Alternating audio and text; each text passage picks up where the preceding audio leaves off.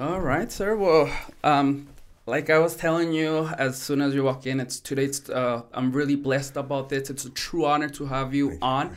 Aside from the remarkable career that you have, aside from all the accomplishments that you have, the fact is that since you started your career, you have taken a lot of pride on always telling where you're from. You're very proud of that, of El Paso, of Juarez, and to share a little bit of your story, to have a conversation with you. I just want to thank you for accepting my invite in that time, of course. No, man, it's a blessing. It's a blessing when people want to know your story, when people want to know where you come from, what you've done, where you've been. Obviously, sometimes people look at you in a different light, which I understand because I've been blessed to travel the world. I've been blessed to wrestle all over the world, and sometimes people think that you're untouchable or that you're unattainable in that sense, But for me, it's a blessing to be able to, communicate with the people that love wrestling and with the people that are from El Paso, Ciudad Juarez. They know that I grew up here. They know that I went to school here, that I did many, many things here, and I think we can relate to that. And I just want to let all those kids know from this border town, Juarez, El Paso, that anything in your life is possible. If I did it, a kid from Segundo Barrio that had an amazing dream, working for the biggest company in the world for 10 years, that's something, if I accomplished it, many kids can still do it. So I'm happy to share my story with you. Anything that you want to know, I'm here to do that. So let's get started, brother. Wow, thank you so much. By the way, guys, this conversation is going to be in English and Spanish. So for those that maybe are waiting for the Spanish version, know that it is coming. So again, or thinking that I don't want to talk Spanish. Maybe there you go. They said, "Oh, when I post stuff, like, how come you don't say it in Spanish?" I'm like, I'm bilingual. Oh, yeah, do you also get the opposite as well? Sometimes I do. Yeah, when I you just speak Spanish or whatever. I'm like, I'm blessed enough to be able, and my IQ is better than a lot of people if you know two languages. So for all those haters, there you go. Well, thank you for that, sir. So again, we're gonna focus on the English and then also Spanish. By the way, let's go ahead and get started. 21 years of career, still going strong. Talk to us about your your love for wrestling. Where did it start? Well, it started with my grandfather. My grandfather was born in Lerdo, Durango. And he married my grandmother. They came to Ciudad Juarez. My dad was born in Gomez Palacio. They came over here when he was a little kid. And ever since I can remember, that's all I wanted to do. My grandfather used to take me to El Auditorio José Manuel Santos to watch the Amazing Stars, El Marroja, El Legionario, El Legendario, which is different from El Legionario, Los Cobardes, Mil Máscaras, Dos Caras, El Santo Ludema. I can just go on and on, I was fortunate enough to watch all those guys, and I got to be in many, many important matches, Cinta de Oro versus Rocky Star, Mass versus Mass for November 1st, 1987. I was 10 years old, back then. And that's how I just fell in love with wrestling. I used to wait outside the auditorium to wait for the wrestlers when I was about 10, 11 years old. And I would ask them, hey, you think I can carry your bag? And then they would let me carry their bags. I would get in, they would go inside to the locker room, and I would just walk into the wrestling match, and I would just be there watching, So ever since I can remember, that was my passion. I never wanted to be a lawyer, doctor, or nothing like that. Nothing against them, which is amazing that they do, because we need all that in our world. My dad's a lawyer, my brother's an electrical engineer. But for me, it was different, I that's all I wanted to do. Wrestle. And I have a lot of great memories doing that. I used to wrestle outside in El Callejón, La Calle Níquel 16, in Ciudad Juarez. And I would jump from one of the roofs into my grandfather's hearses and cars, and I would do any crazy things as a young man. Wow, and you know what? Let's jump into a question that, as I was going through, as far as like all your interviews, your shows, the things that you have done, like, wow, it's amazing. I wonder how that feels. How does it feel to have achieved your dream? It's an amazing feeling when you think about it. Sometimes, like, people ask me, like, how does it feel to be famous? Or how does it feel to have so many followers on Instagram? Or how does it feel to this?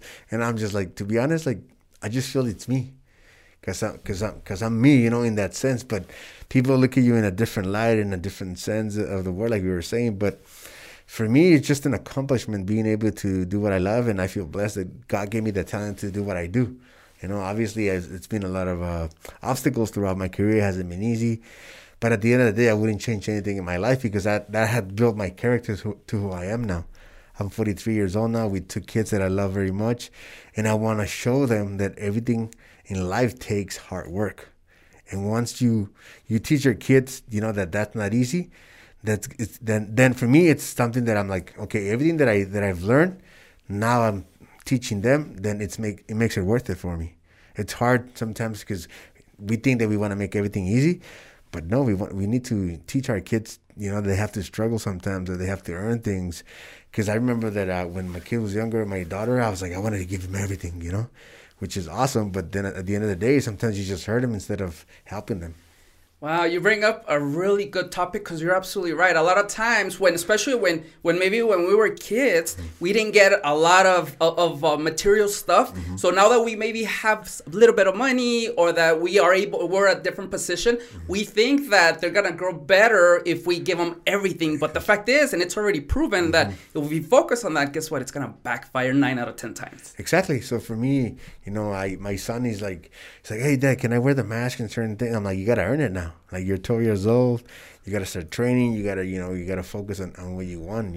He's in that age where he understands a lot more things. When he was younger, I would let him do the meet and greets with me and with the mask. Today, I'm like, if you want to, because we have a show coming up, and he mentioned me, he's like, Dad, you think I can wrestle on the show?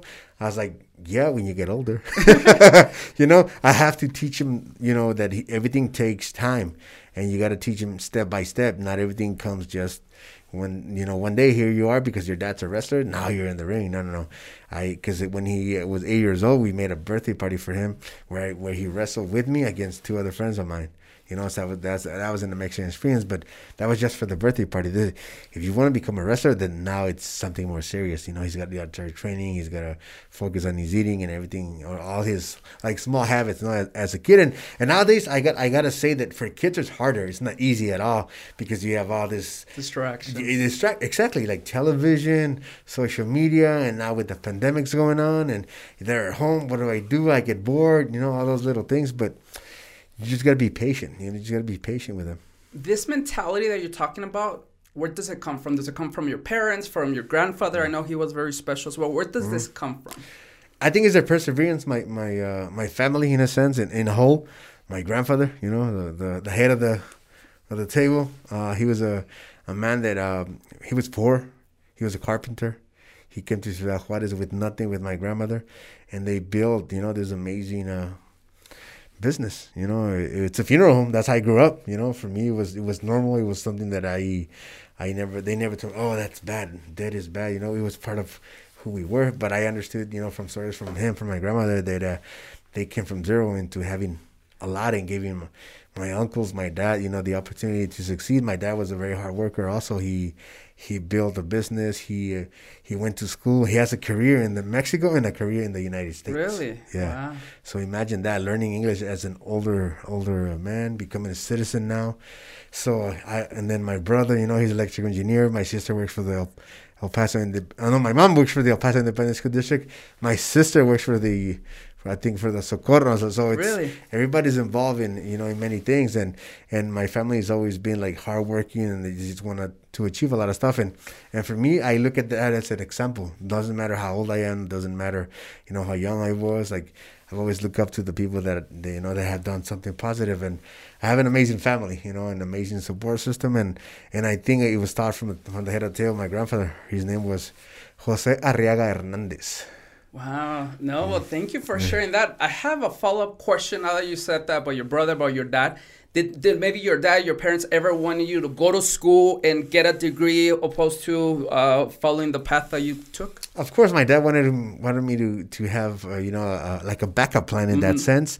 But he was never forceful of me, like, hey, you have to go to school because of this. Because the other thing he would always tell me, he was like, no matter what you do, you have a good and a bad consequence. It all depends on which one you want. So that those are the words that had always stuck in my head. It was like, I cannot be there with you 24/7. I cannot be there all the time, but this is what I can tell you. No matter what choice you take, it's gonna have a good or bad consequence. It depends on what you really want. So throughout my life, throughout my career, everything that I've done, I always thought about that. Like, you're right. Like, if something bad happens or if there's a consequence, it's because I wasn't cautioned enough to be able to have, a good consequence instead of a bad consequence. But there's things sometimes that you can't control either. So it's a little kind of in that sense. But overall, like that has been something that my dad, implemented in my life. But he never forced me to. You have to go to school. You have to do this. Well, I don't want you to be a wrestler. He loves what I do. He feels proud of what I've done. He's one of those people that I can talk to about anything, and he'll give me, what he thinks, and then let me be. He won't be like, oh, you have to do what I tell you. He'll tell me, and then he'll let me. It's like, it's your turn to decide what you want to do now. Wow. And we'll go back to your family, because it's more than evident that, your parents did an awesome job. As I was going through your interviews, the things, I was like, not only is he super accomplished in what he does, but he's a very humble person. You accepting it, it's proof on that for sharing your time.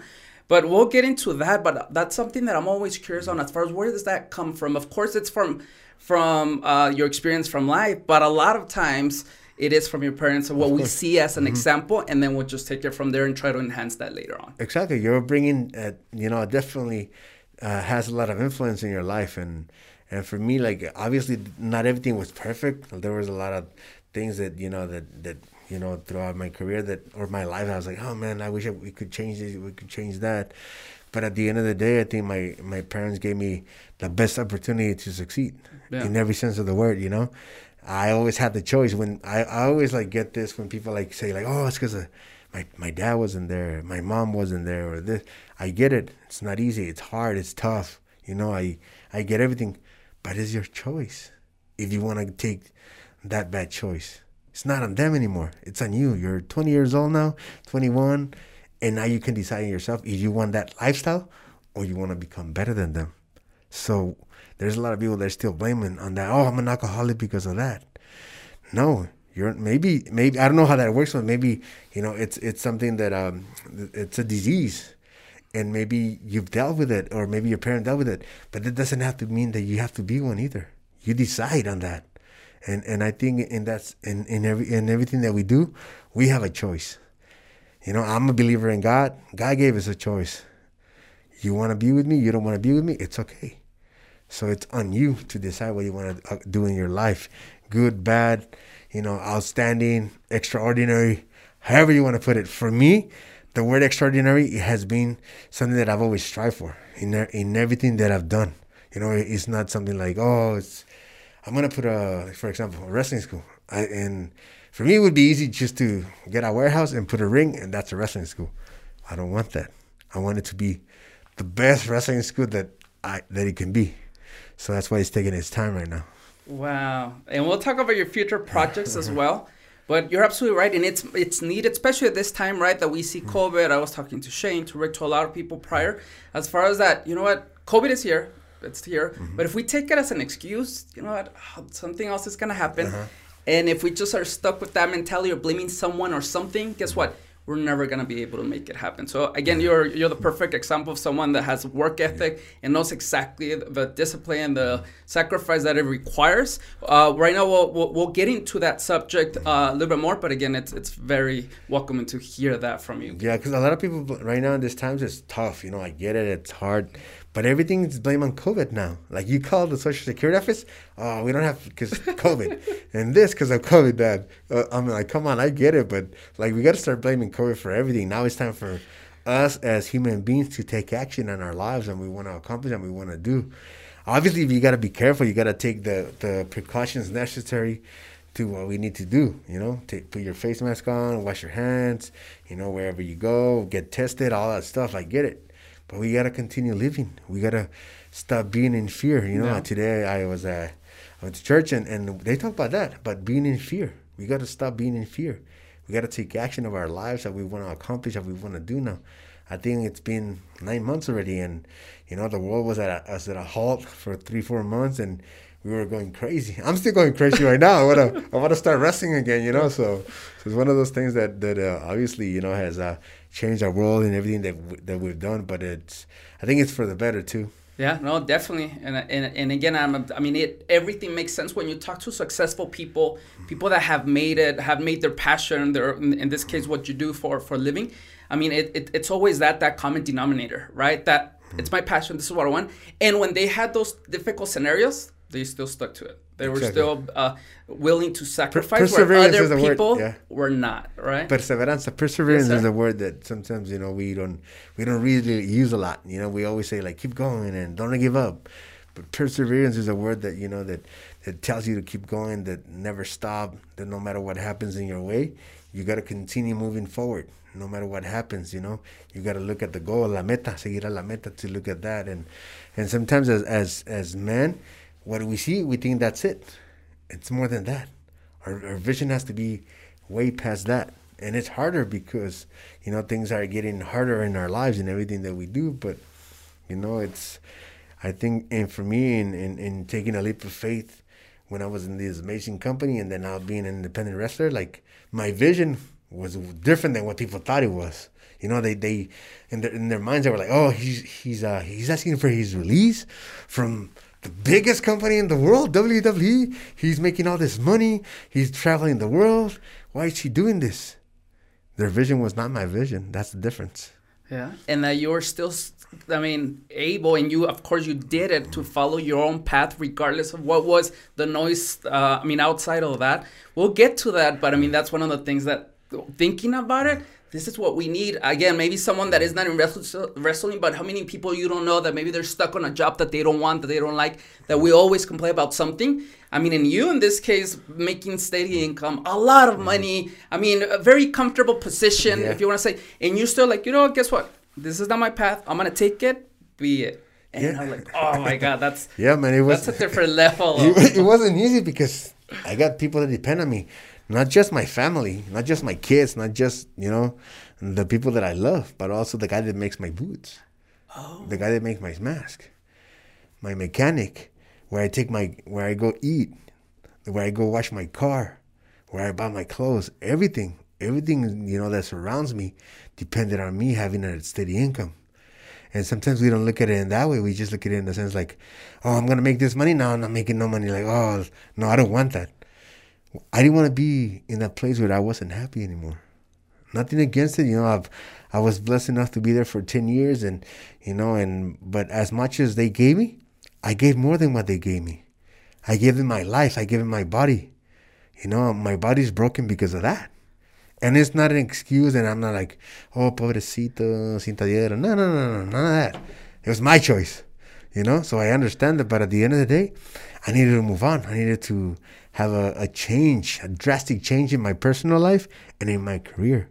And it wasn't easy letting go of that because it's hard to let go of something that you already had, that you worked so hard for, but it wasn't what you wanted. That's the hardest thing to really understand. There's a story about a little girl I just remember. I'm going to make it quick. No, it was about this young lady goes to downtown with her mom, and she sees what's it called? Las Perlas? Mm-hmm. A pearl necklace, and the mom tells, they said, I'll buy it for you, but let's do this. You gotta help me at the house, and if you help me, I'll give you money, and then you raise so much money, and you can come buy it. So the little girl goes home, and she's all excited and helps her mom and everything that she needs, her shirts, whatever. She gets the money, she buys the necklace. She goes home, you know, she uses the necklace on everything, and all of a sudden one day the dad comes in and is like, hey, you love me? And then the daughter's like, yeah, Dad, I love you. And so they start talking, whatever. It's like, oh, that's a beautiful necklace you have there. And then Dad's like, can you give it to me? And then the little girl's like, please, Dad, I just bought it. It's my favorite.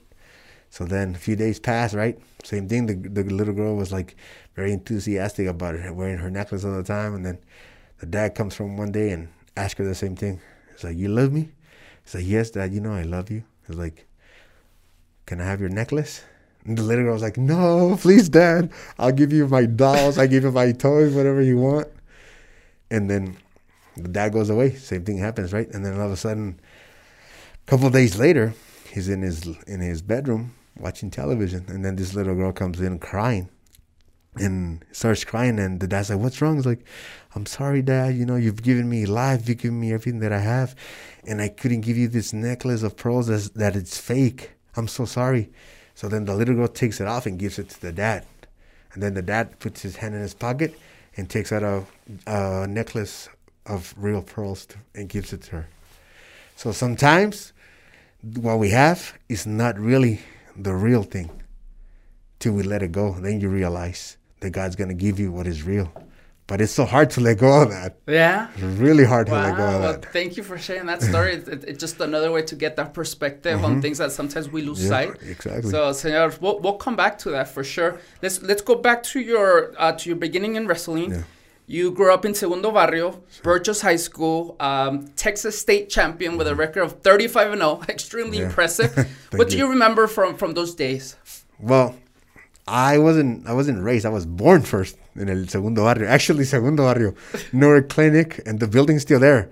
And let me tell you a little story. Go for it. Yesterday, I was we were going out of the house with my son and my daughter, and then my son asked me, "Dad, can you tell me where you grew up?" I'm like, "What do you mean, like Segundo Barrio?" He's like, "Yeah, can you take me?" I'm like, "You've been there before." He's like, "Yeah, but I don't remember. I want to go again."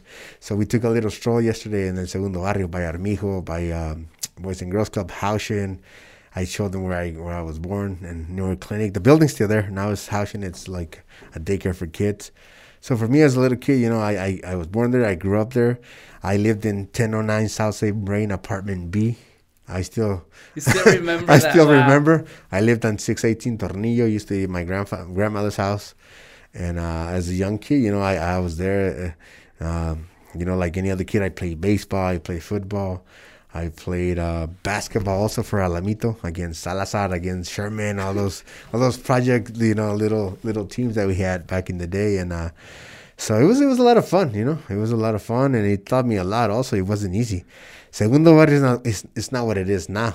Back in the day, it was El Segundo Barrio, where everybody talks about, you know, the drive-bys, the fights, the barrio against barrio, all those things that happened before. And I grew up around all that, but like I was telling you before, my dad would always tell me, you know, no matter what you do, you have a good or bad consequence. So I never drank, never did drugs. I would get in fights because I would have to defend myself. That was about it. But it taught me a lot about myself that I could, you know, that I could throw down, like they say, you know. So when you were showing your son around, what were some of the things that you were telling him? I would tell him like this is where I used to come and play, you know, basketball at the rec center and Boys and Girls Club. And he's like, what do you do there? He's never been to a Boys and Girls Club. I'm sorry, guys, I have never taken him. But he didn't understand the concept of it. I was like, well, this is where you used to come play basketball or pool or other things, because at home we didn't have that, you know. And I got an opportunity to show him Armijo. We went to Armijo, to the library, to show him where the pool was, everything that I used to do when I was a little kid, and show him the murals. What do they mean? You know, how come, like, why are there so many projects around Segundo Barrio? I was like, because this is, you know, a low income, you know, community. It's not because, and then I was explaining to him all that stuff, like, and comparing in that sense, like, now you're blessed, you go to private school, you go to this, you do that. So take advantage of that, you know. I went to public school and I'm fine. I'm perfectly fine. You know, nothing wrong with it. But if I can give you something better, then I'm going to do it. That's what I told him. And he's like, oh, okay, that's pretty cool. And I took him to see a lot of things and a lot of the little streets where I used to hang out. Wow, so I can just imagine how that feels, right? How that felt. A lot of memories came back, definitely as a young kid when I used to get in like fights and getting my butt kicked a few times, but I learned. You learn, and you know, and it builds character. That's the only way, and it definitely does. So let's go ahead and talk about Burchos High School, undefeated state champion. I know that there was maybe some issues that you had there, but then I want to spend some time talking about after high school. You went to college, right? And then tell us what happened in your in college experience. Well, I was in 1995. I was a junior. I ended up getting third in state. My senior year, I was voted the MVP of the state tournament. But before that, in November, my grandfather passed away. My grandfather, November 20th of 1995. The wrestling season had already started, and I was depressed when my grandfather passed away. You know, he was one of those people that was like a big supporter of what I was doing, and I wanted to make him proud. So I remember my coach telling me, you know what, if you don't want to wrestle this year, I get it. Nothing against it. But it was my senior year, you know. I had worked, you know, those 3 years prior to achieve something that, you know, not many had accomplished for Burgess High School. So I remember I was about 4 or 5 weeks, and then I told my coach, you know what, I'm ready to get back in wrestling. So I was like, all right, come back. So I remember wrestling in the first tournament. It was at Bel Air, and I wrestled a couple weights up of the class that I was wrestling at 135. I think I wrestled 145 that tournament. I won the tournament, and then I went down to my weight class and wrestled the whole year at 135. So then I was cutting 17 pounds in a week. In a week. Wow. But back in the day, we were not as educated in health issues and health matters. Like nowadays, kids tend to be in diets and learn all this macro stuff and amazing things. Back in the day, it was just like hardcore, like wear the plastic bag and go cut weight, don't eat much and this and that. But it wasn't like now. And so I was doing that, and then to make the short story, in February of 1996. 3-day tournament in Abilene, Texas. I lose. No, it was in Dallas. Abilene was my junior year. I won state. I was undefeated, 35-0. Wrestled against Dan Fisher. He was 32-0, 3-time state returning state play winner, and I ended up pinning him in overtime. In overtime, yeah. And so I won the MVP of that tournament also with another kid from Caprac, Martina Podaca. We were the only Latinos or Mexican kids to win state that year, and both of us were voted the most outstanding wrestlers of the state tournament. Then I went to college from there. I went to wrestle for Western New England College. Which is where? Today, it's called Western New England University, which is in Springfield, Massachusetts. Yeah. Springfield, Massachusetts, it's a city where the Basketball Hall of Fame is at. They say where basketball was invented in Springfield College, which is 10 minutes down from where I used to go to school. So I went there because I was recruited by Pete Maldonado.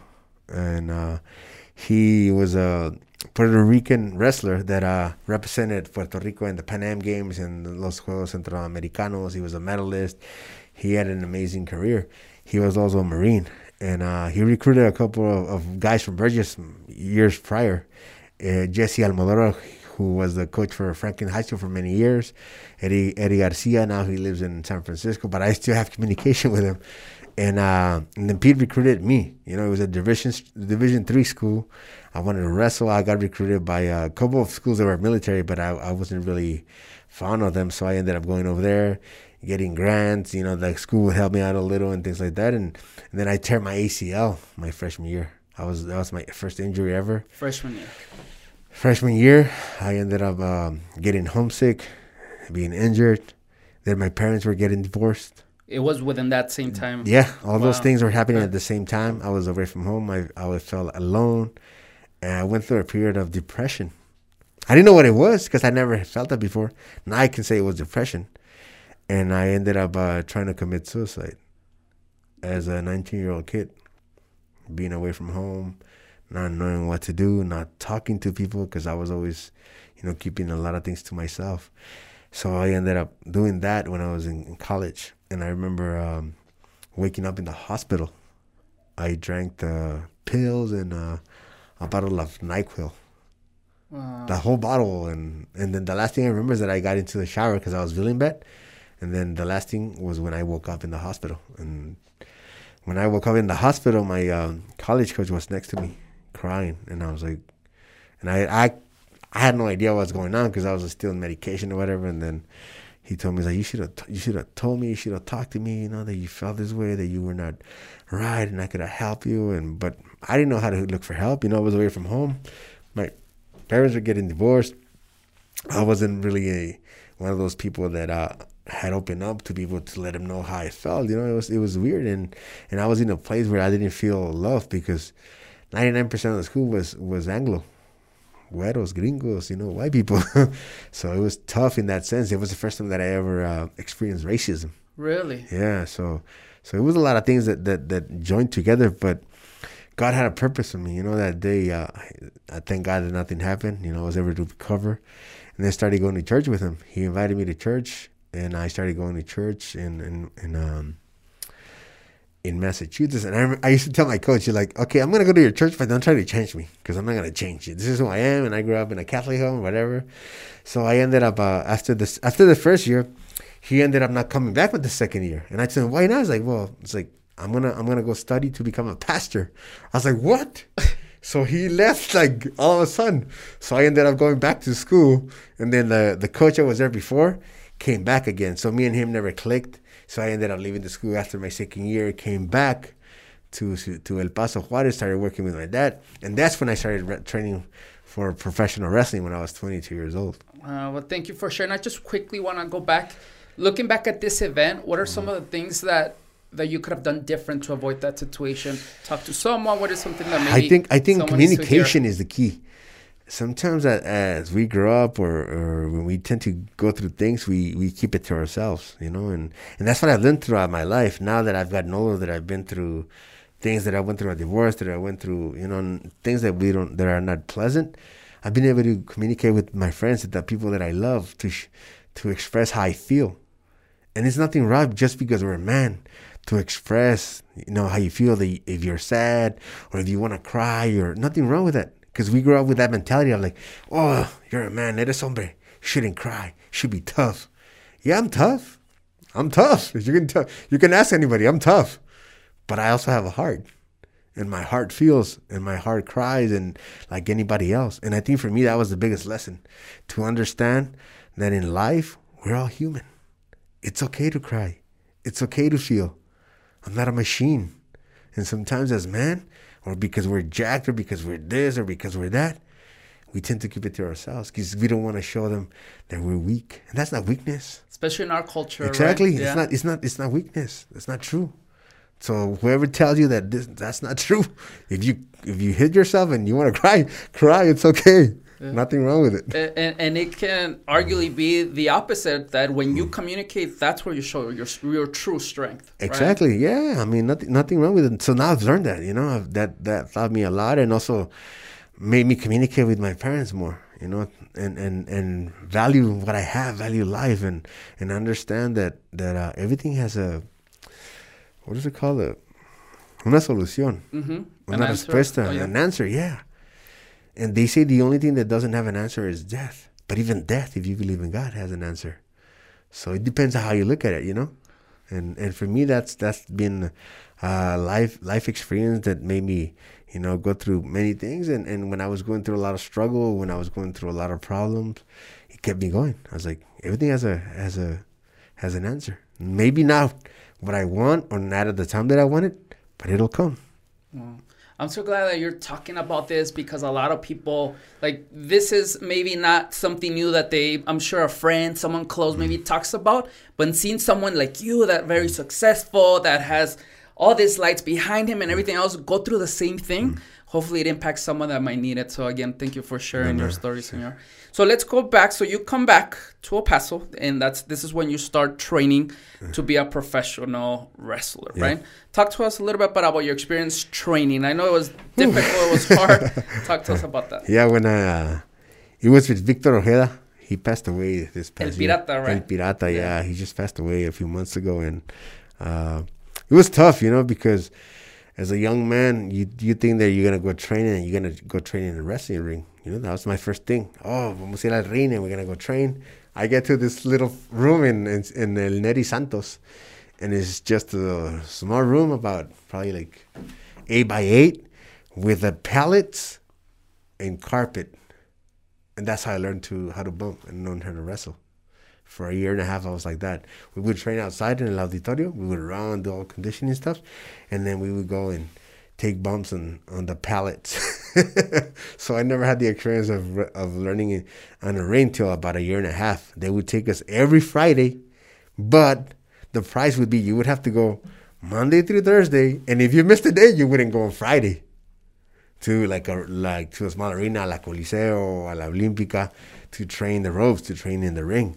So we all wanted to go during the week to be able to go on a Friday, and I ended up doing about 6 months of it. And then one day in 1999, my coach, Victor Ojeda El Pirata, said, hey, you're going to do your debut. And I think it was around September, October, when he told me.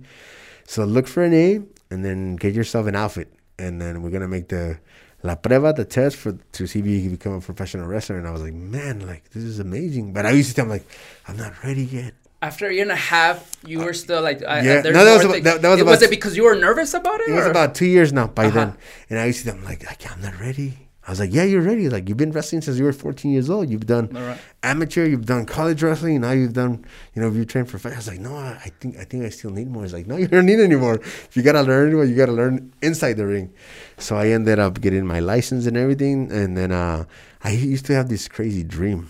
I've told it a few times where I was wrestling in this building, but it had the symmetry of the wrestling ring. And I was wrestling El Hijo del Santo.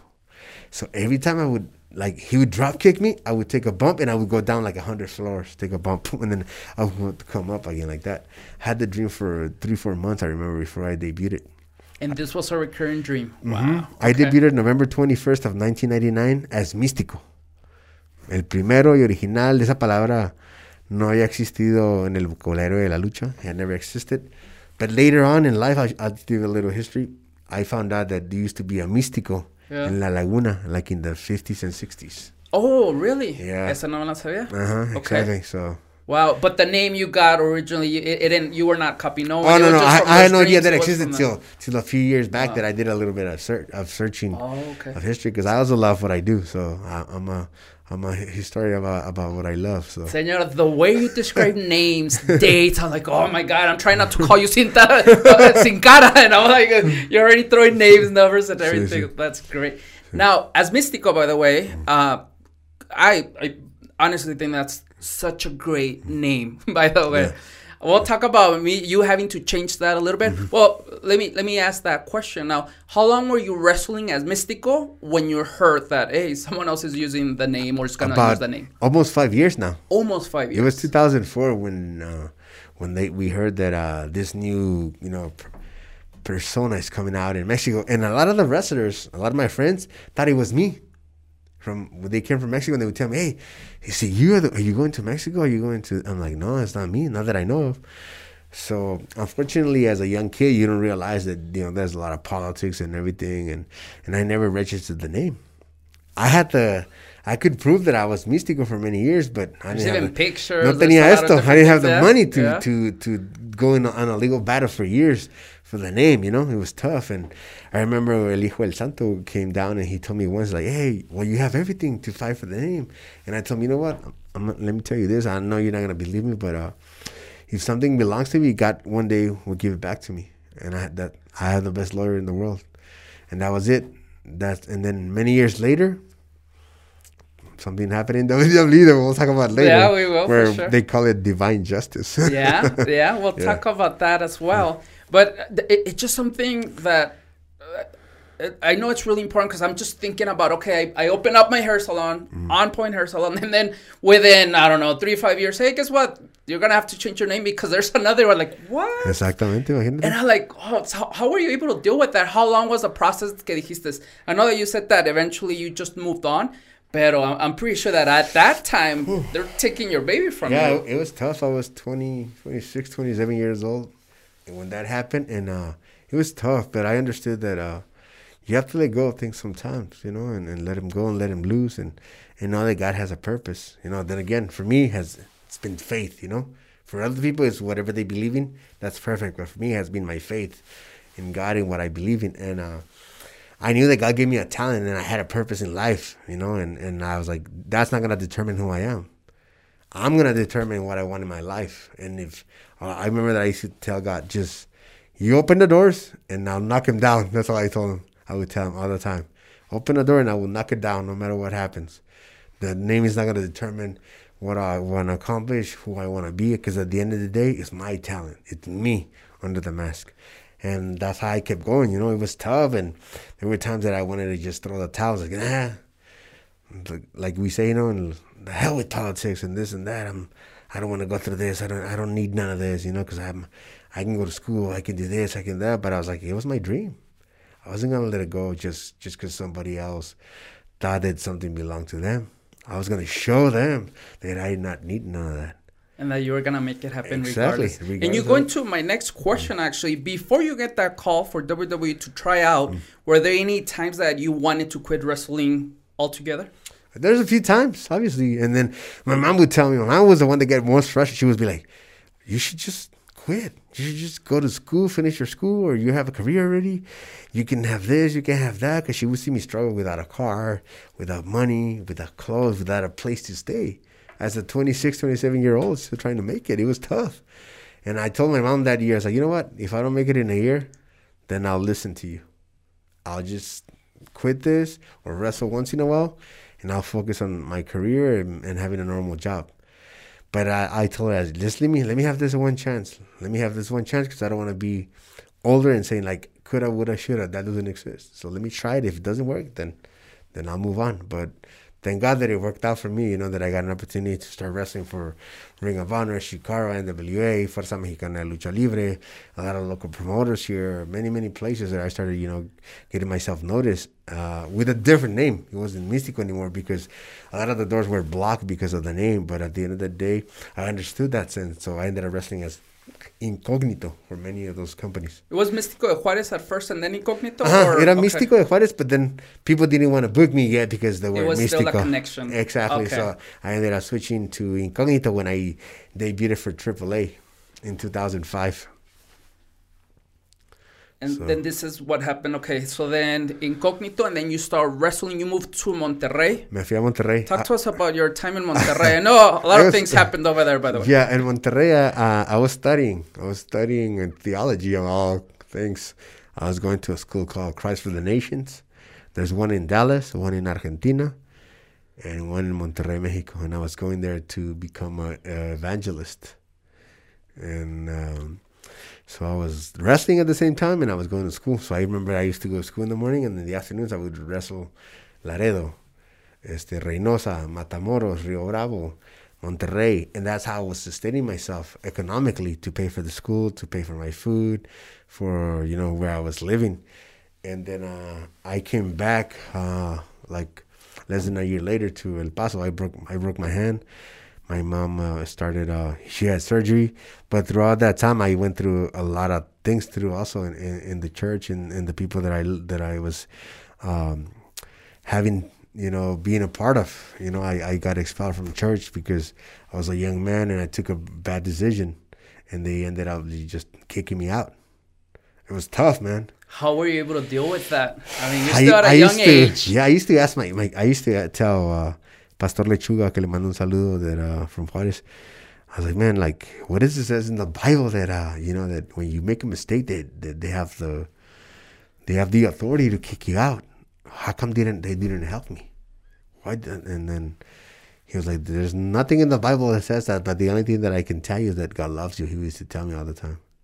And you know, that's what helped you get through. Yeah, I went through a lot, and I went through that. But at the same time, you know, all those lessons taught me a lot of myself. I understood that, like I was saying before, God had a purpose in my life. You know, everything that I've done. But and then again, I understood that I took a wrong decision, and that had a bad consequence. Okay, so it was not blaming someone else. No, it was never. You, and then moving All on. I wanted was to get help by the people that I loved.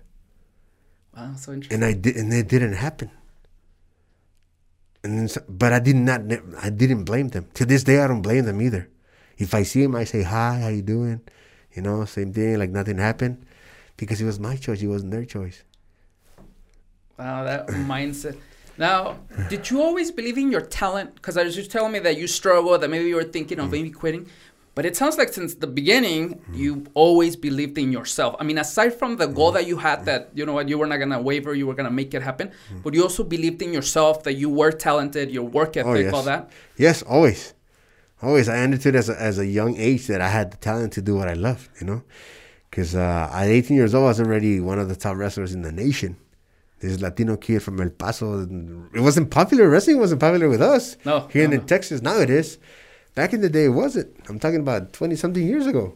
That's crazy. So for me, it was one of those things that I knew that I had the talent to achieve a lot of things, and I would always prove myself by wrestling other guys that would, you know, they were already legends, they were already established in the business in Mexico and other parts of the world. They would always, you know, at the same time give me props of like my job and what I did. Hey man, where you from? And they were like surprised of what I could do. Wow, that recognition, that's what helped you throughout continuing that, because you knew you had it. The recognition of my peers was, I think, the thing that kept me going in that sense, without them knowing. that was keeping me going in that sense because I was going through a struggle inside myself. Like my name was taken away from me. So what do I do now? And then all of a sudden in 2008, El Hijo del Santo calls me. He's and like, you were fighting as incognito. As incognito. He comes, hey, I'm going to go to Europe, to London, and we're going to have a tour in London for 3 days. Do you want to come? It was in July. And I was like, yeah, sure, let's do it. Like let's do it. So I ended up going with him and his wife, Gabriela Obregón. It's called Lucha Libre London now, the company. And we wrestled 4 times in 3 days. And I ended up wrestling against him as a heel. I was doing the heel work and El Rudo, no? And he was just amazed at what I could do in the ring, as a performer and everything. And I remember that we came back, and then in December of 2008, we went again. He told me, we're going to have another tour. So after that, I went again in December. We finished the tour. As soon as the tour was done during the show, he called me up into his dressing room. He's like, hey, can you come over? And so I went over. He's like, yeah, how you doing? He's like, I just want to congratulate you for this tour, for being with us, and I want to give you he gave me his mask as a gift. He's like, and I'm not giving it to you because you're an amazing wrestler. I'm giving it to you because you're a great person, and that's why I really appreciate it, that your ethic, your hard work, and everything. And he autographed it for me. Wow. And then he gave it to me, and then I came back, and then a week later, my son was born. And all this within a couple of months, a couple of weeks. Yeah. Wow, how did you feel when you got that mask? I know you were... Ahí lo tengo, still there. Yeah, it's still there. And very emotional. Yeah, sure. Very emotional. I remember that the one that I used that day, I gave it to him also, and I still remember what I told him. I told him, like, for him and his wife, I signed it. Like, thank you for believing. You made me believe in myself again. That's what I told them. Wow. Both of them, and they still have it too, the mask. I should have a picture around there. I'll probably post it later. I'll send it to you so you can show it. And I just realized that there was a lot of things that I still could do. That was 2008, and then during that time, I also got a call from AAA, and I told him that I would call him, but I never called back. Why? I don't know. I don't think it was my time to wrestle with him. And a year later, I was wrestling in the indie circuit, and then I got to wrestle X-Pac, Sean Walkman, a few times. And sure enough, he was the one that recommended me with WWE in December of 2009. He was the one that actually got me a tryout for WWE. Wow, that story is so amazing. Yeah. And definitely we're going to move on to WWE now, your decade there. But let me ask you something. When was the moment that you remember, like, I made it? I finally made it. Well, in wrestling, it's hard to say, to be honest. I'm sure there was maybe several. But obviously, like, if you were gonna pinpoint a moment, was when I got out of my tryout in December of 2009 in Fort Worth, in Laredo, okay. Laredo, Texas. I had a meeting with John Laurinaitis. He was like, "Hey, how you doing?" He told me that. Hey, so you think you're better than Rey Mysterio? He asked me that, and I was like, you know what? Like, I don't know if I'm better than him, but I can tell you maybe I can do things that he can't do. I was like, just give me a shot, and you'll know. So when I got out of the meeting, it's like, well, we're gonna give you a shot and see if you go back home or whatever. So once I got out of the meeting, they told me like that they were gonna give me a contract right there. So that's the time that I knew, like, man, like, this is real. This is not no talk no more. Because your dream, even though it was wrestling, but it was always been WWE, right? Yeah, because the guys that came before us, Eddie Guerrero, Rey Mysterio, Psicosis, Hector Garza, Halloween, like Nicho el Millonario, Silver King, Los Villanos, all those guys that did the transition into WCW back in the day motivated us that we could do something like that too. You know? And if you see later on, a lot of those guys became the stars for WWE. Eddie Guerrero, Chris Jericho. A lot of people don't like to say this name, but Chris Benoit, you know, all those guys. And they paved the way for us. So that's when I knew that, like, man, it's not only Mexico that I can make it. There's another place that I can make it in. So being bilingual, I mean, that definitely helps out tremendously as well. And having that, I mean, growing up in the border, watching Mexican wrestlers, and guess what? Also watching American wrestling. So, of course, I could just imagine. And that happened after how many years of career? 10 years? 10 years. I was already wrestling for 10 years in the independent circuit. I had never signed a contract with any company, nor AAA, nor Consejo, nobody. And that was my first actual contract when I got home. In December, I had my contract like in the beginning of the year, January of 2010. I already had it in my hand, and I did the whole deal. My first day with WWE was February 22nd of 2010 for FCW. It was called Florida Championship Wrestling, which was the development program. The development program. But it wasn't like nowadays. Nowadays it's awesome. It's its own brand, you know. For back in the day, it was like the little small company, el patito feo, no? That's what it was. The WWE. I would have to. We had to get what is it called? Like teams to go put the posters up in the street. So you were basically working for your stay there. Yeah, like that. We would set up the ring. We would go have like a poster day. Set up the posters. One time I should remember a story. I got in trouble with Steve Kern because later on they put like a list on the wall and then you would volunteer. And one day I went back because I was already on the main roster and filled out the list with all the names like guys that would never do it, like Bray Wyatt, Roman Reigns, and all those guys. You were filling up their names. So they knew that it was fake. So I get a call from Steve Kern like, "Hey, why you messing with the lesson?" And then later on, I went to say, "You know what? I'm sorry." It's like, "Nah, don't worry about it. I'm the first guy to prank people, so I understand. But I just had to give you a hard time because of this and that." But yeah, I went through the whole deal, man. Oh, that's so cool. How long did it take you in the development program before you developed the character of Único? Or what was the Único con Enmascarado. It was the same outfit as Místico and Incógnito. And I was there for about a year and a half, about a year and 7 months. And then this kid from Mexico, El Místico, el que ya le habían dado el nombre, comes and gets signed by the company. And they make this big press conference in Mexico, the next big star. Firmamos a la estrella más grande del mundo ahorita. And they gave him the name Sin Cara. So then they asked me, like, do you have any? I'm like, no. Because they knew already your story, the background. Knew a little bit about that. I was like, no. I'm not in conflict with my job. I love what I do. And if I have to wrestle him, let's do it. I'm here to make money. I'm here to showcase my talent. And if he's going to come here, it's my opportunity to shine. Yeah. Use that. To shine. To feel you as well. Exactly. I'm sure that at first, before you had that mindset, though, I mean, here comes a Mexican wrestler. You wrestle in Mexico. Like, great name, by the way, and all the backup that he's getting. And you're like, oh, I'm here. I did my 10 years. Whatever. And now again. And this guy comes, and again, it's going to take my name, my persona as wrestling. Pero, I mean, it was different. I was a little more mature now. So he starts working, and then 2 months later, he gets suspended as soon as he got in. And that's where I came in. To fill out his shoes, and I was wrestling as Sin Cara, and then he came back because they wanted him to succeed so bad, because they had invested so much in him. So I think it was the first big signing done by Triple H, and he wanted to show Vince that he could take care of the company, that he could bring in talent, and so then this guy's just. He doesn't do well. They keep giving him opportunity after opportunity. So you were saying that you were already fighting, in the development program already as Único, a year and a half, I believe, maybe a year. That's when Sin Cara, the Místico comes to play the Sin Cara role.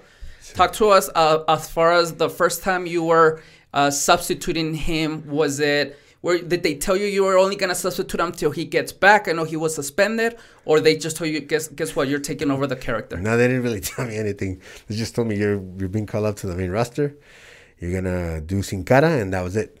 I didn't really have an idea what was going on, if he was coming back, if I was going to continue, or it was just for a few dates. If he came back, I had no idea, no clue of what was going to happen, to be honest. And then what happened? When is it that they told you, you know what, he's back, you're going to now do Sin Cara Negro? When did that happen? When he was about to come back, that's when I really got to know a little bit about what was going on with one of the writers. Like, yeah, we want to continue the story with you and him, and you're going to become the black Sin Cara. We need you to, do a black outfit, like the same, but black. And I was like, all right. So I ended up, like, doing that, but they never really told me ahead of time, like, that they wanted him to actually just take over. I thought it was gonna be a continuation of us throughout some time, because I don't think there's ever been like a heel with a mask in WWE that has sustained itself for a long period of time. So I thought that's what they wanted to do. Okay, and what happens when you find out that does not happen? We had live television in Mexico City during that day. It was in 2011. And they had a meeting before the show, before SmackDown, where the agents, Vince, and them gets together to go over the show, and they decided that it was time for me to move on, from Sin Cara Black, because they wanted him to obviously keep the character and keep shining. It was Mexico City. They wanted him to go over in a sense. So when that happened, I remember Arn Anderson, which he's always been very good to me. He now works for AEW as an agent. He tells me, "I'm sorry, kid. I tried." And I was like, "What do you mean?" It's like, "Yeah, well, we had a meeting, and I told him straight out that they were taking the mask out of the wrong guy. Like, I'm sorry, I tried." So then that happens. I move on, from the Sin Cara and become Único without a mask for about a couple of years. During that time, he was continuing as Sin Cara, whatever. And then, but throughout that time, I got injured. I left for about 9 months. And then throughout that time, he kept missing dates. He kept doing things that supposedly this, supposedly that, because he was playing the system. No matter what happens, we would get paid by week. So I was like, I get hurt, so he wouldn't come wrestle and things like that. And then all of a sudden, I got a call from the company when I was coming back from my injury. If I wanted to take over the Sin Cara character, and I was like in shock. I was like, "What do you mean?" Now, honestly, now you have your question. Now I'm taking over the whole character. Yeah, right? I was like, we had a meeting today, and the boss says if you want to take over the character, he's more than willing to give it to you and go all on board with you. And I was like, let's do it. So, well, no doubts. Automatically say, you know what? Because for you, I know that having a mask has always been since the beginning your goal, what you wanted to do. So now that they offer you that, no doubts, I wanted to go and jump into that. Exactly. It was one of those. And then how in the movies, like the little film goes like all your life. That's how my life went, like from the beginning until now. And I couldn't believe it. And then all of a sudden, we go on tour, in Europe tour, and I was still wrestling as Único. When I came back from the tour, December of 2013, that's when I debuted as Sin Cara again with a mask on. And he was eating some tacos in Mexico City. He tweeted out. Wow. That's so funny. Now, let me ask you this. At this point, did you already as a wrestler knew kind of his reputation, the flops? I know he maybe...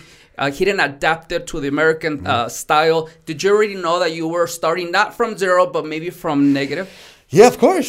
You knew this. I knew everything. I knew it wasn't going to be easy, but I was up to the challenge. I knew that it wasn't, sometimes people had a perspective of the character of what was going on, that he never, like you were saying, he never adapted to the styles, because in Mexico, he's been so used to wrestling with the same people all the time. You get, como dice, tan casaditos, the same guys. And over here, you got to wrestle everybody. Big Show, Orton, Cena, The Ascension, all those guys had to work with everybody. And no matter who it is, you got to adapt to. If you're a great wrestler, you're going to wrestle with anybody. And he wasn't like that. He would only wrestle with certain people. And I think another thing that affected him was the barrier language. He never wanted to learn English. Why was that? I mean, I don't know. I think it's the mentality. It's one of those things like maybe he didn't have the mentality to really focus on that, or he never wanted. I don't know. One of those things like everybody has their own thoughts, but I think sometimes they categorize wrestlers in that sense, like, oh, es mexicano, no quiere aprender, It's not true. A lot of us want to learn. Andrade has learned English, Now he's dating Charlotte. Obviously, that helps a lot. but it's true, And Alberto Del Rio, he didn't learn English. He learned it over here when he was in WWE. So it's one of those things, like, it's just a matter of the person and what do you want to accomplish and who do you want to become. And I think he was, like, a lot of things were given to him in that sense that he never really... He never worked on it, right? Exactly. Because he came as a superstar and maybe thought that was going to be the same treatment. And unfortunately, And unfortunately for him, it didn't work out, Wow, and good for you. And in this case, you already knew that kind of the problems that you were going to face at the beginning. You took the challenge right on. Because a lot of people would, like, when I created my Twitter account or whatever, I would always get all these tweets from fans like, hey, I was like, no, man, you got the wrong guy. This is the guy that you're talking about. And I would always tag him. But it came to a point that I was like, I don't need to answer to all those people, Like, who knows? Who doesn't know, then I'm sorry. That's just the way I work different. I do things different in the ring. So if you think it's me, well, that's on you. Nice. All right, so let's just jump in. You are traveling the world. You're now fighting as Sin Cara. What is going through your head right now? You find yourself in a place that you want to. Mm-hmm. What's going on? Well, I was excited for the opportunity. I was like, man, this guy they've invested so much money in this guy. so much time, so much of everything that I'm like, now it's my turn to, make all that investment be worthwhile for them. But guess what happened?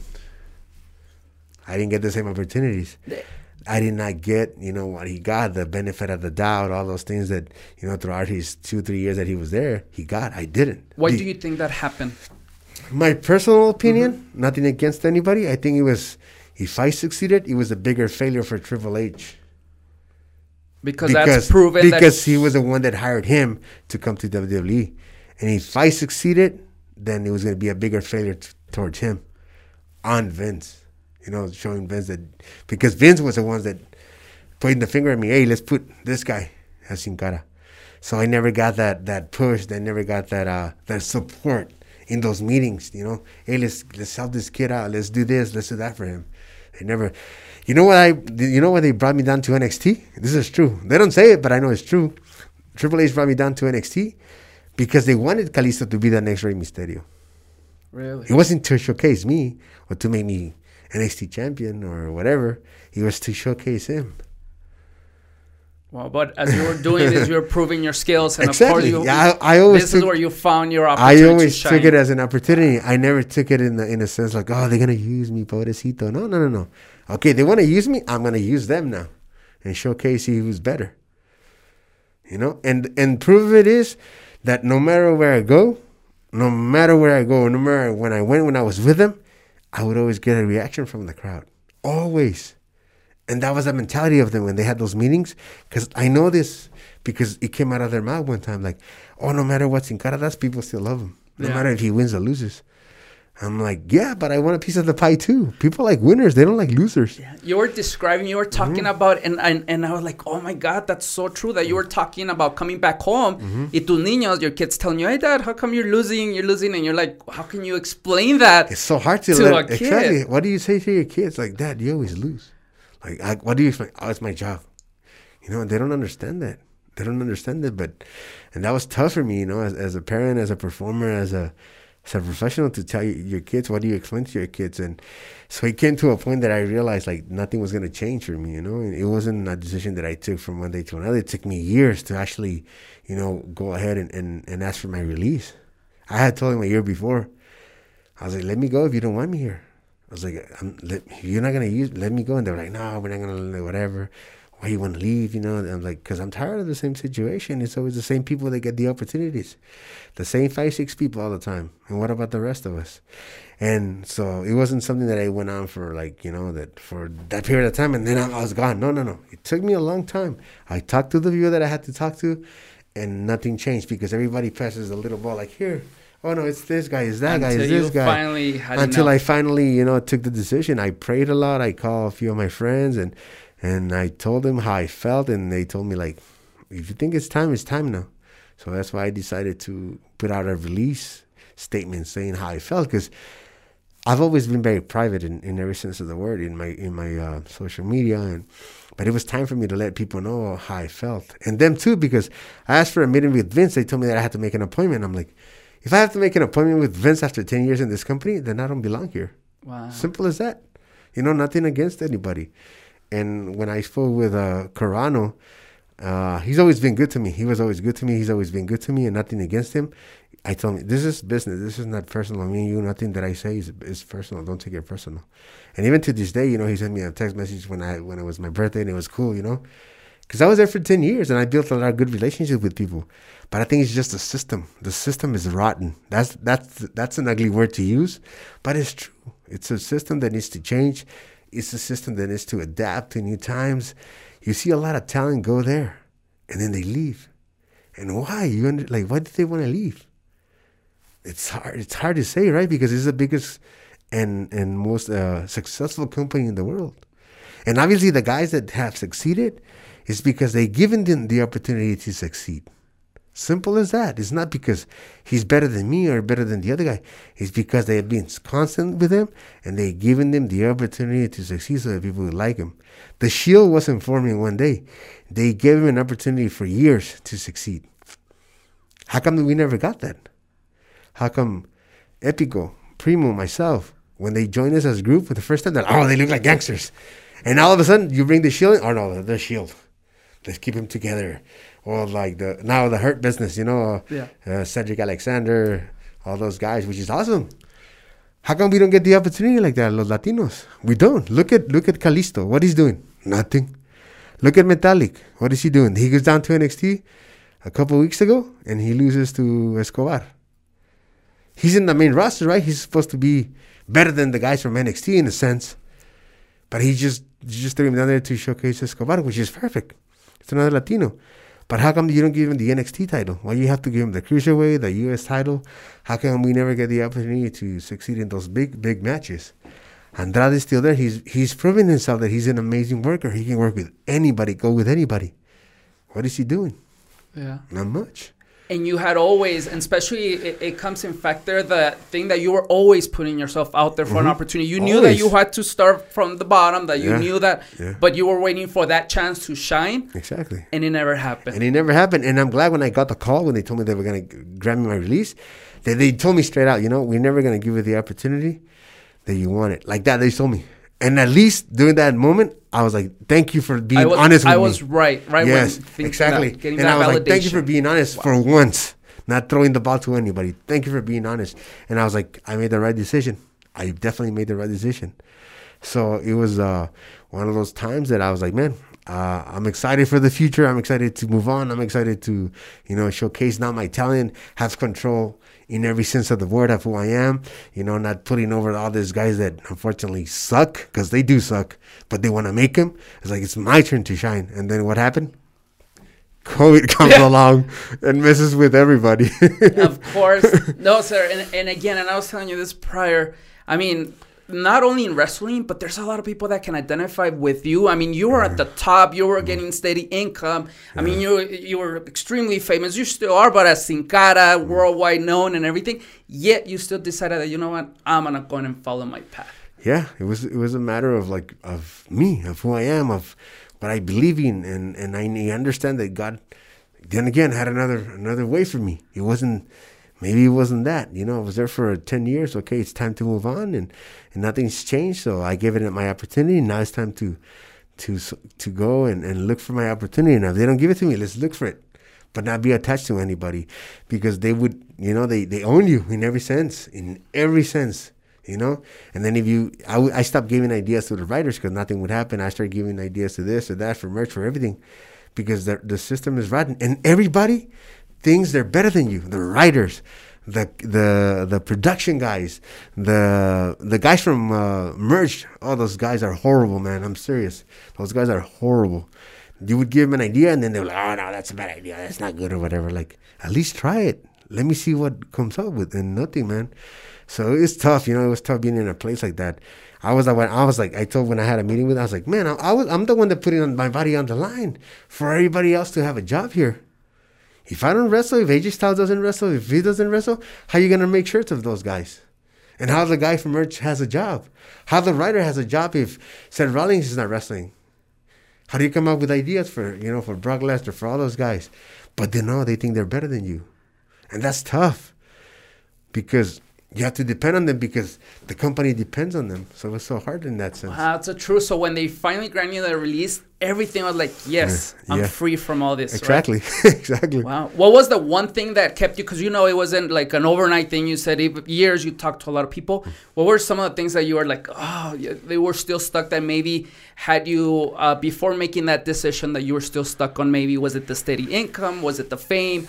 Was it the steady job? What was it? The fame was never it. It was I think, now that I had kids, the steady income, being able to provide for them, being able to have a something that they come home and they have their food, they have their, that I could pay for things that I was living with. And that's the hardest part, because okay, but then I was like, man, I'll move on, I'll be okay. I did it for 10 years without them. I can do another 10, 20, whatever I need to without them. It's okay. The world's not going to end, and I'll find a way to succeed. I'll find another way to do what I want to do, and I just want to be happy again. I want to fall in love with my career again, because I lost that. So when I lost that, that's when I realized that I'm done. I'm done here. And I tell you this from experience, because I know a lot of guys now and then feel the same way, but they don't leave because this is the thing that they want. Of course. And I get it, because their family depends on them. But a perfect example, Metallic, Gran Metallic. He's an amazing wrestler, man. He was a 5-time world champ when he was in New Japan, when he was in Mexico, and then you bring him here. He has never won anything. Not one thing has he won. Is that decided? I mean, it's obviously at the office above, but is that just because, is it personal? Is it just, you know what, we bring you on knowing that? How is the process? I have no idea what's the process or what's the deal, but I think that Latinos, we don't get the opportunity that we deserve, to be honest. Wow. And for us, it's harder to, we have to showcase our talent, or we have to prove ourselves twice than anybody else. And then, like we said, in your specific story, starting when you made it big now to Sin Cara permanently, already starting from negative, and maybe they already knew that, you know what, Sin Cara's not gonna go back to the same opportunity. Yeah, but you have the power of television. You have the power to change the perception of people. You have the power to do that. What happened with Roman Reigns? People didn't like him because they understood that they wanted to make him so hard. They wanted to throw him on people's throats all the time. Now that he's a heel, people like it. Wow. You know? Yeah, I mean, which is pretty cool. Said, yeah. I think he's doing an amazing job. He's a great worker. He's a good friend of mine. And nothing against anybody. This is not about personal stuff. This is about business. And for me, that's the thing, you know? I just wanted a chance to succeed. That's all I asked for all the time. I never asked for anything else but just a chance to succeed and showcase my talent. How come we never came to El Paso and did a documentary of my life? When I got injured, how come they didn't send somebody, a camera crew, to when I got my surgery? But when Seth Rollins got injured, let's take a crew. When the other guy got injured, let's take a crew and document everything. You know, you could tell the difference in everything. And it's so wonderful to hear that. Not only that, because again, in any job place, in any work, there's those scenarios, but you're taking a stand for it and actually doing something about it. So that's and like I was saying, it's nothing against anybody, not against the guys that are named. They're good friends of mine, but it's the system. It's the system that has, you know, made that in every sense of the word, and it's just so bad for a lot of us. Not just me, for a lot of guys that are still there, that are very talented. Another example I can tell you is Ricochet. Ricochet was in Japan, like, you know, filling out arenas and doing amazing matches with Ospreay and all those guys. And then, boom, he comes over here. Boom, ¿qué pasa? Pa' abajo otra vez. You know? How discouraging that might be, right? Especially so when you come here thinking that, I made it, exactly. We're going to make it big, and then little by little seeing what happens. Exactly. No, Senor, I appreciate this. Let me just ask you one last question before we move on to the Spanish, to the question that I have for you in Spanish. What is one recommendation that you have for people that find themselves where you were at before? Well, for personal experience, I think it's very important to don't lose your passion. Never let anybody take your passion away from you, because then you become miserable, you become angry, you become a person that you're not. And it's hard to realize that because you're stuck in a place. It becomes like a system. Now I understand, like, when prisoners say, like, how come I going to go all through the world if I've been in a system like this? They provide for me this, they provide me that, and all of a sudden I got to look at it on my own. That's so hard. So that happened to me when I was there for 10 years. But I realized that, you know, that I could move on, that I could do a lot of things now. I have the freedom to do many things now. And I'm just happy. I'm in a happier place. Money doesn't buy happiness. It can buy material stuff to make you happy, but it doesn't buy happiness. There's a difference. Wow. Awesome. Well, thank you. That was very powerful. Déjame, te hago unas preguntas. Ya regresando a tu carrera, ahora, ¿dónde estás ahorita? ¿A qué le atribuyes la mayoría de tu éxito? ¿A tu talento que has tenido? ¿A tu ética de trabajo? ¿Qué es lo que piensas? ¿Sabes qué? Esto fue, obviamente es una combinación, pero ¿tú qué piensas que es? Bueno, obviamente, pues es una combinación de todo, ¿no? De las relaciones que vas construyendo a lo largo de tu carrera. Oye, o sea, cuando yo estaba en la empresa había gente muy buena también, ¿no? No todo era malo. Claro que no. Y hice relaciones con mucha gente. No nomás dentro de W, sino fuera de ella. Entonces, todas esas relaciones hoy en día están brindando fruto. ¿A qué me refiero? Que ahora que estamos con el nuevo proyecto de American Entertainment Management Group, le puedo hablar a alguien que trabajaba en W antes y que le digo, oye, ¿cómo le hago para el ring? ¿O cómo le hago para las luces? ¿O cómo le hago en cuestiones de producción o las cámaras? Entonces, todas esas relaciones que hice con toda esa gente han ayudado a construir lo que estamos haciendo ahora. El de las chamarras, el de las máscaras, el de todo ese tipo de cositas que trabajaban o que hacían cosas para la empresa. Yo siempre lo trasteé porque nunca sabía uno. Dice, mi lema siempre ha sido, todos necesitamos de todos, entonces nunca sabes, hasta el más pequeño te puede enseñar algo. Entonces, hoy en día ha sido una combinación, como tú decías, de todo, ¿no? Obviamente de la ética, de tu profesionalismo, del cómo te llevas con la gente, de tu humildad, porque si yo fuera sangrón, pues, aunque tenga el dinero, que tenga la fama, les vale gorro, la gente te va a ignorar. Pero si eres... Y eso lo entendiste desde Sí, muy joven. desde muy joven mi abuelo y mi familia siempre me enseñó a ser humilde, a poner los pies sobre la tierra y estar tranquilo. Ok, señor, entonces estábamos hablando de que le atribuyes, bueno, el talento, la dedicación, pero también desde joven, desde chavo, supiste, sabes, que cómo relacionarte con la gente, que ahorita, que ya estás fuera de la empresa más grande, es lo que estás desarrollando todavía, ¿verdad? Sí, obviamente eso, te digo, eso es muy importante, las relaciones que hacemos con la gente, con las personas con las que convives, no, yo no soy Superman, no puedo hacer todo yo solo, entonces eso es muy importante, o sea, nunca sabes quién te puede enseñar algo, quién te puede ayudar en algo, entonces es importante saber tratar a la gente de una manera respetuosa, con cariño, con respeto siempre, porque pues yo también espero eso de la gente. Sí, déjate, y aparte no es nada más por si algún día se me ofrece, pero es lo que te enseñaron tus papás, tu familia, lo que sabes que eso es lo correcto. La verdad, a veces lo hago sin ningún interés y algún día, a lo mejor esa persona no me va a pagar, pero a lo mejor alguien más sí, entonces, o alguien más te lo regresa, entonces así es, ¿no? Es como un ciclo de la vida. Exacto. Señor, ¿qué es la diferencia de la gente que la hace profesional y la gente que no? Sí, sobre todo si empiezan con las mismas ganas, ¿qué es lo que pasa en el camino que la gente se pierde? Pues a lo mejor les sucedió algo que los desmotivó, que realmente les pegó duro y perdieron el rumbo, perdieron el camino, no tuvieron la constancia, no tuvieron a lo mejor la madurez de aceptar ciertas cosas o de enfocarse realmente en su sueño. O sea, es difícil el mundo de la lucha libre, no cualquiera tiene la oportunidad de trabajar para las empresas grandes, pero al final del día lo que tienes que hacer, a lo mejor si luchas en alguna arena o toda tu vida luchaste en alguna arena, eso te hizo feliz, no tiene nada de malo. A lo mejor tu sueño no era ir a las grandes ligas, como dicen, entre comillas, a lo mejor para ti eso era lo que te hacía feliz y para ti es llegar a las grandes ligas. No necesariamente tiene que ser de esa manera, o sea, dependiendo el enfoque que le pongas y como tú lo veas también. ¿Tú crees que también es de perseverancia que estábamos hablando antes? Claro, sí, eso es algo que es muy importante, la perseverancia, la constancia de luchar por tu sueño, de estar ahí, de estar picando piedra, de si una parte se cierra, ¿cómo le hago para abrir otra? Si se abre otra, ¿cómo hago para abrir otra? Y así, o sea, es paso a paso, poco a poco. La palabra aquí es paciencia. Es muy difícil tener paciencia, pero pues teniendo paciencia todo se puede, ¿no? A veces estamos ahí cerquitas ya para la meta, pero a lo mejor no somos pacientes y nos salimos de la carrera. ¿Y qué pasa? Pues no vas a llegar a la meta. Es lo que sucede a veces, muchas veces en muchas carreras.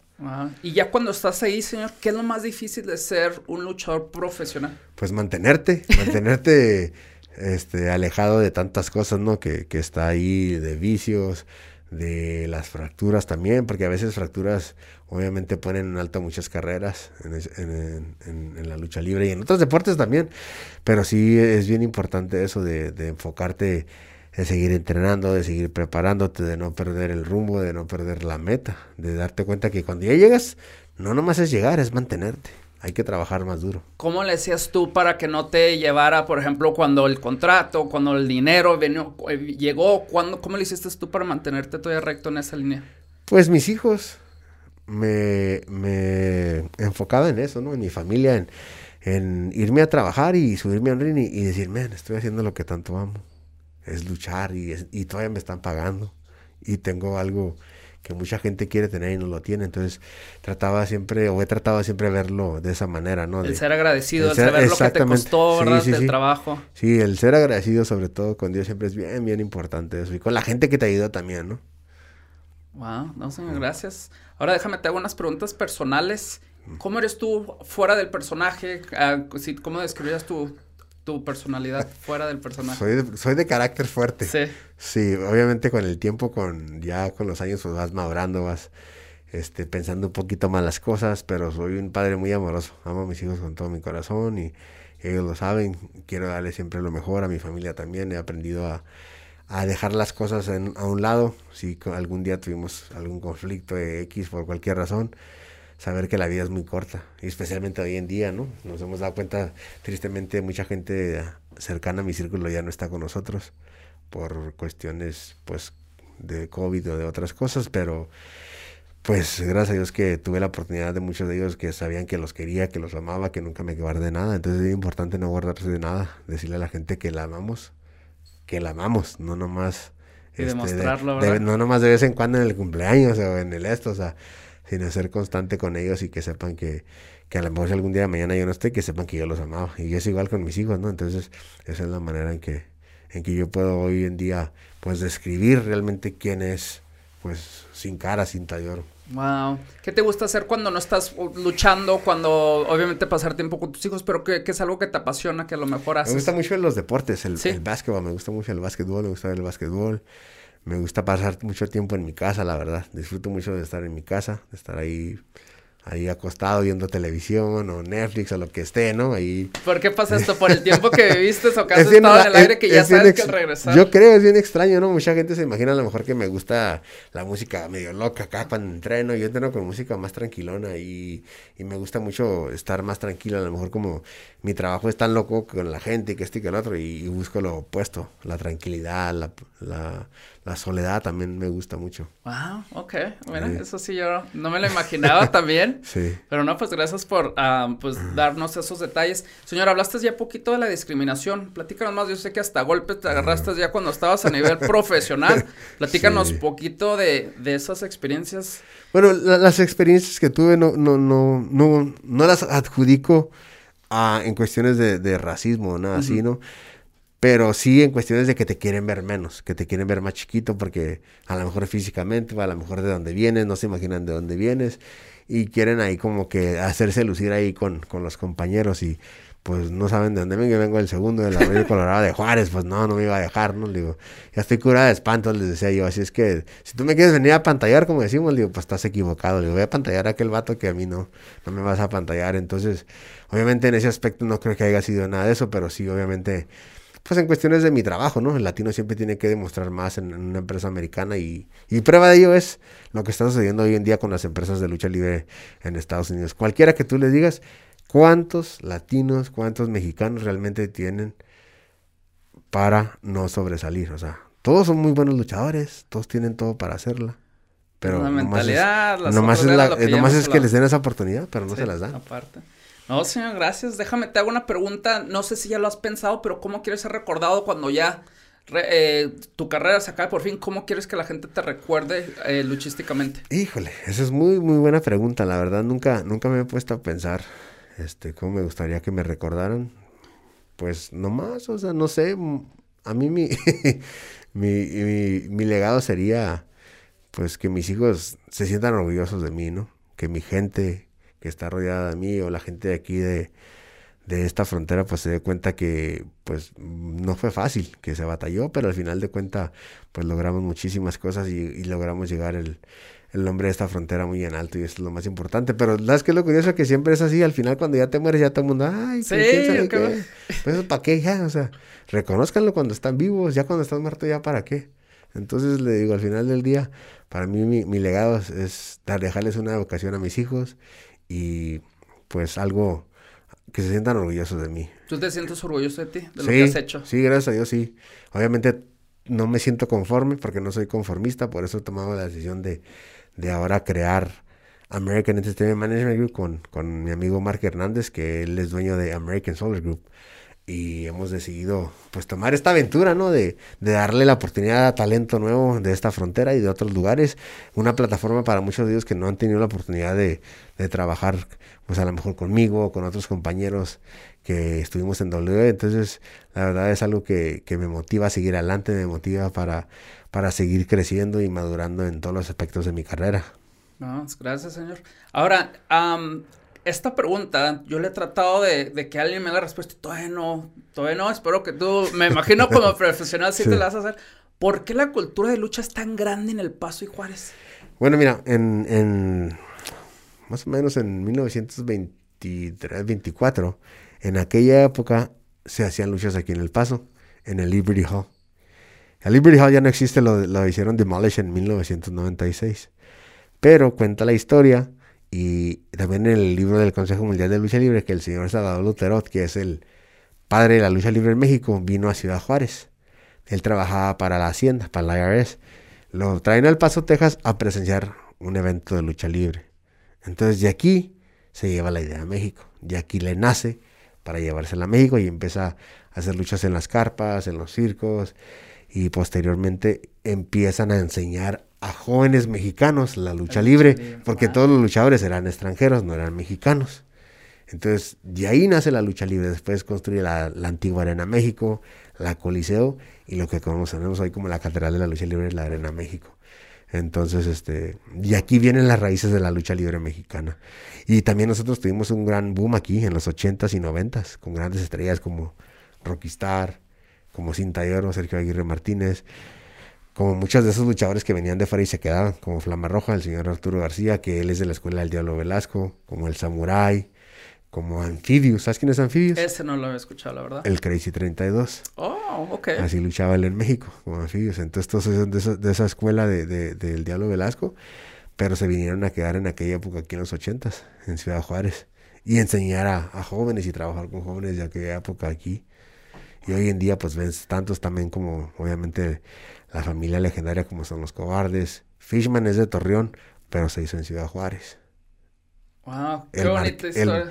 El Marqués, el señor que en paz descanse también, el Marqués. O sea, hay muchísima historia de grandes luchadores aquí en esta frontera, pero a veces, como decimos siempre, no hay nada que hacer en la frontera. Pues, ¿cómo es? O sea, hay muchísimas cosas que hacer. Déjate muchísimas historias. Y muchísimas historias que conocer. Exacto, te digo, mientras estoy haciendo este proyecto de conocer es cuando me doy cuenta de que hay mucha gente. Uno pensaría que no, pero no, sí hay mucha gente siguiendo su pasión, su arte. Y la verdad es que sí. Artistas, pintores, músicos, de lo que te puedas imaginar. El Paso ha tenido grandes talentos, productores. Hay un productor, no sé cómo se llama, pero era productor de Tupac. ¿En serio? Sí, de aquí del Paso. Del Paso y Juárez. Esa no me la sabía. Te digo, hay muchísima historia aquí en esta frontera y cerca de la frontera.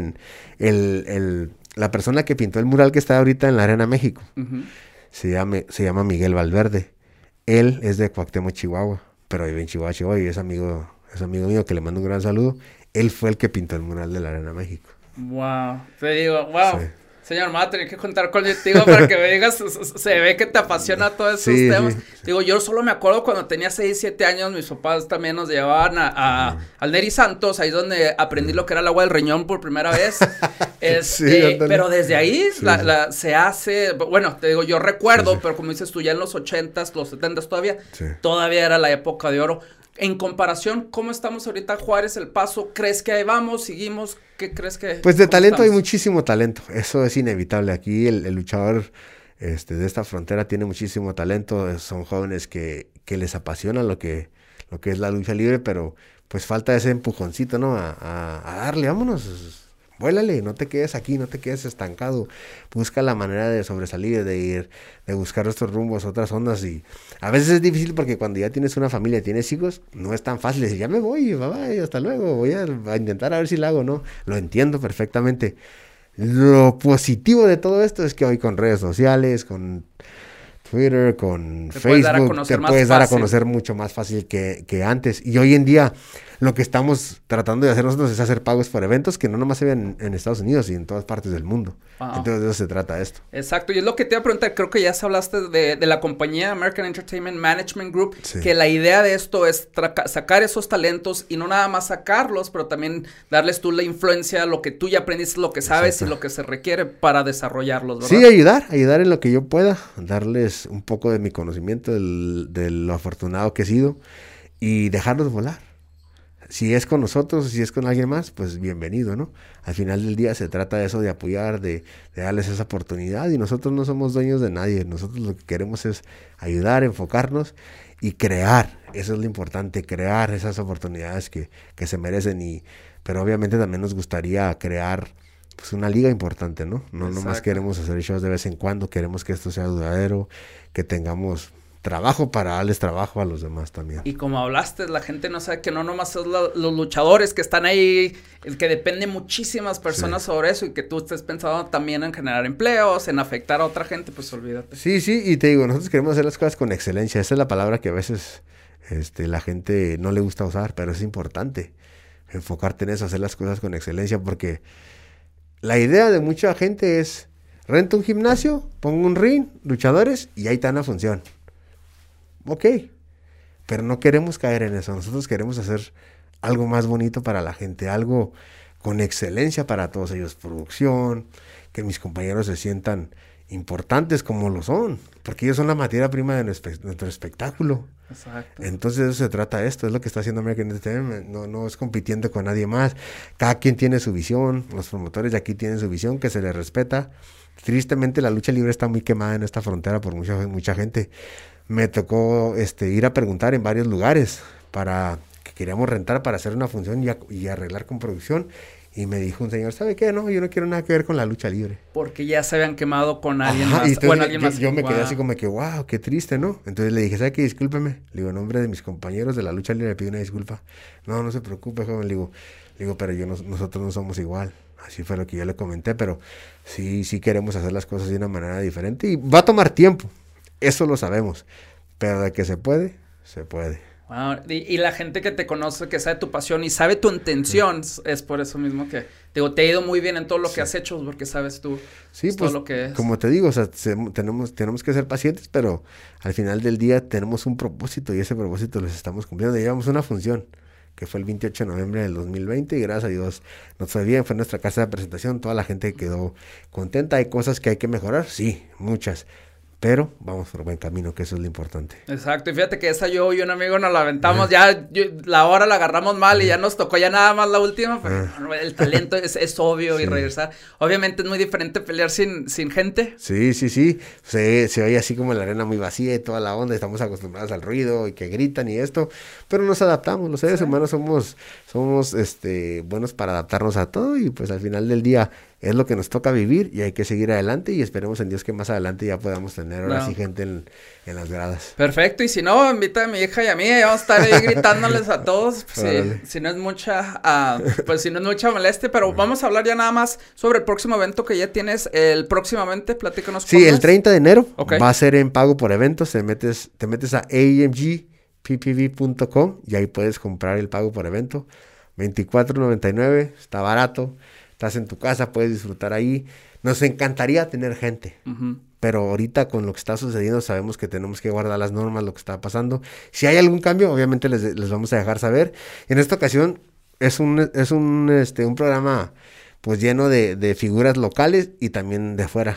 En la lucha estrella vienen nuevamente los puertorriqueños, los Colón, Primo y Épico, y Chris Masters. Chris Masters es un chavo que mide como 6'3", 250 libras de puro músculo, y viene a ser pareja con ellos, ¿no? En tríos en contra de tu servidor y La Ascensión.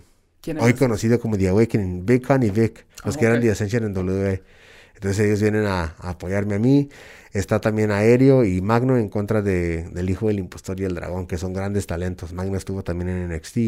Y sabemos que ahorita Dragón y el Hijo del Impostor acaban de firmar con una empresa en México también, un contrato. No sé cómo funciona ese contrato, pero me dijeron, nosotros estamos también puestos para trabajar contigo, entonces se los agradezco y la verdad que nosotros estamos aquí para darles también esa plataforma, ¿no? Para que sobresalgan. Son jóvenes que conozco desde estaban chiquititos, hoy en día andan luchando, entonces son grandes exponentes de la lucha libre. Está también Aviático, que se va a enfrentar al Legendario Junior, que el Legendario viene de la familia de los Cobardes. Entonces ya es el nieto del Cobarde de Kiko. No me la sabía, en serio. Wow. Sí, pero las mujeres luchadoras. Por primera vez, Shaw Guerrero, la hija de Eddie Guerrero, se presenta en El Paso, Texas. Por primera vez para esta función. Ella es nacida aquí, pero nunca ha tenido la oportunidad de luchar aquí en El Paso. Entonces va a hacer su debut en El Paso, Texas, en contra de Amazona, que es una jovencita también que trae muchas ganas de sobresalir. Entonces estamos tratando de darles variedad a la gente para que la gente vea. Está también Dark Fusion en contra de Skybird. Son dos grandes luchadores que ya tienen bastante tiempo, pero que son grandes exponentes. Entonces yo les quiero dar la oportunidad, a lo mejor algo diferente. Siempre están acostumbrados a luchar 2 en contra de 2. En esta ocasión vienen mano a mano. Y también una lucha, esta está bien interesante. A ver. Esta es la Bestia segundo en contra del Monaguillo segundo. Okay. Padre en contra de hijo. Entonces el Monaguillo hizo su debut el 28 de noviembre con nosotros. En esta ocasión hizo su debut y le ganó a su papá. Entonces, en esta ocasión van mano a mano. Vamos a ver qué pasa, si el papá tiene piedad de su hijo o si el hijo tiene piedad del padre. La verdad está muy interesante la dinámica que Deja estamos tú por ahí todo con el ellos. talento que hay, muy Entonces, accesible, como sí. dices, como en la casa. La calidad del video, por cierto, muy bueno. Gracias. Estuvo todo Sí. bien hecho. Te digo, hubiera estado mejor con gente. Claro Sí, que claro. hay que adaptarnos, pero a la misma vez te digo, no solamente estás viendo lucha, pero estás apoyando a la gente, estás viendo, Sí, te sí, digo, sí. los talentos pues sí, que están viniendo y aparte pues a figuras tan Sí, grandes como y a veces ustedes. la gente decimos, no, pues no trae nada aquí en El Paso. Hoy es tiempo de apoyar. Si la gente y las empresas están pues invirtiendo, ahora es el tiempo del público de apoyarnos, de decir, ok, para que se pueda hacer cosas mejores en El Paso, aquí está mi apoyo. Entonces, Exacto. ¿quieren eso? Pues apóyenos, para eso estamos aquí. amgppv.com, ahí pueden comprar el pago por evento, $24.99, está baratísimo para que lo disfrute. La verdad que estamos muy emocionados y felices de la vida de poner esto para todos ustedes. No, señor, gracias. Y ojalá se pueda con gente, pero si no, de todos modos te digo, por el talento que hay, lo que Sí. va a hacer, la verdad, pues es algo que no hay Sí, que ni ne. pensarlo. Última pregunta, señor, que le hago a todos mis invitados. En El Paso, ¿qué es algo que te gusta? No se puede decir la comida, por favor. Y la primera parte de la pregunta es algo que te gusta mucho del Paso, algo que tú, por ejemplo, cuando viajas, extrañabas de la frontera, y algo que a lo mejor cambiarías o que te gustaría ver. Bueno, de algo que me más. gusta es la gente, su gente. En El Paso, si tú vas a algún lugar, la gente es muy amable, Ujú. la mayoría. Te saludan y pásele, y son como muy... Acogedora, muy Ándale, buena gente. exactamente, es muy buena gente. Y entonces, algo que cambiaría de aquí a lo mejor sería la manera en que pensamos del Paso la gente. Sí. Ok. O sea, la gente piensa de una manera negativa, que aquí no hay trabajos, que aquí no puedes mejorar, que aquí no puedes sobresalir, y no es cierto, aunque hay muchísimas cosas que puedes lograr. Pero nosotros tenemos que hacer el caminito, picar la piedrita para que todo eso... Empieza con nosotros pensar diferente. Sí, exactamente, empieza Ah. desde ahí, desde la mentalidad. Y eso es bien importante porque toda la gente dice, I wanna get out of El Paso, me quiero ir. Luego se van, regresan y digo, pues, ¿qué haces? Pues no, que te ibas a ir, ¿qué andas Sí. aquí? No, Entonces, tienes mucha razón y como dices tú, Sí. no hay nada que hacer, no hay... Espérame, la verdad es que sí, le tienes que buscar y Sí. aparte te digo, hay mucha gente joven que está queriendo hacer las cosas, las está Exactamente. haciendo bien, tenemos de Sí, todo, sí, la verdad. sí, sí. Si hay fútbol, vaya a apoyar el fútbol, los Ujú. Locomotives. Si hay béisbol en los Chihuahuas, vayan a los Chihuahuas. O sea, se quejan, pero no apoyan. Entonces, ¿cómo está la onda, pues? Fíjate ¿De que eso se muy buen trata de punto, eso? señor. Sí. No, pues está bien. Señor, he disfrutado mucho la plática. Muchísimas gracias No, por de tu nada, tiempo. Te digo ustedes. que me des la confianza de platicar poquito. Yo sé que no, hombre, nos podíamos quedar aquí horas de tantas historias que tú tienes. Espero que la gente lo haya disfrutado. Pero nuevamente te quiero dar las gracias por tu tiempo, señor. No, a ti gracias y a toda la gente, de verdad, muchísimas gracias por tener el interés en mi carrera, ¿no? Y en lo que estamos haciendo y de verdad les mando muchas bendiciones. Hay que seguirnos cuidando, señores, seguirnos cuidando para que esto pase pronto y podamos volver a la normalidad. Un saludo a todos y muchas bendiciones. Exacto. Hasta luego. That's all I got. Adiós.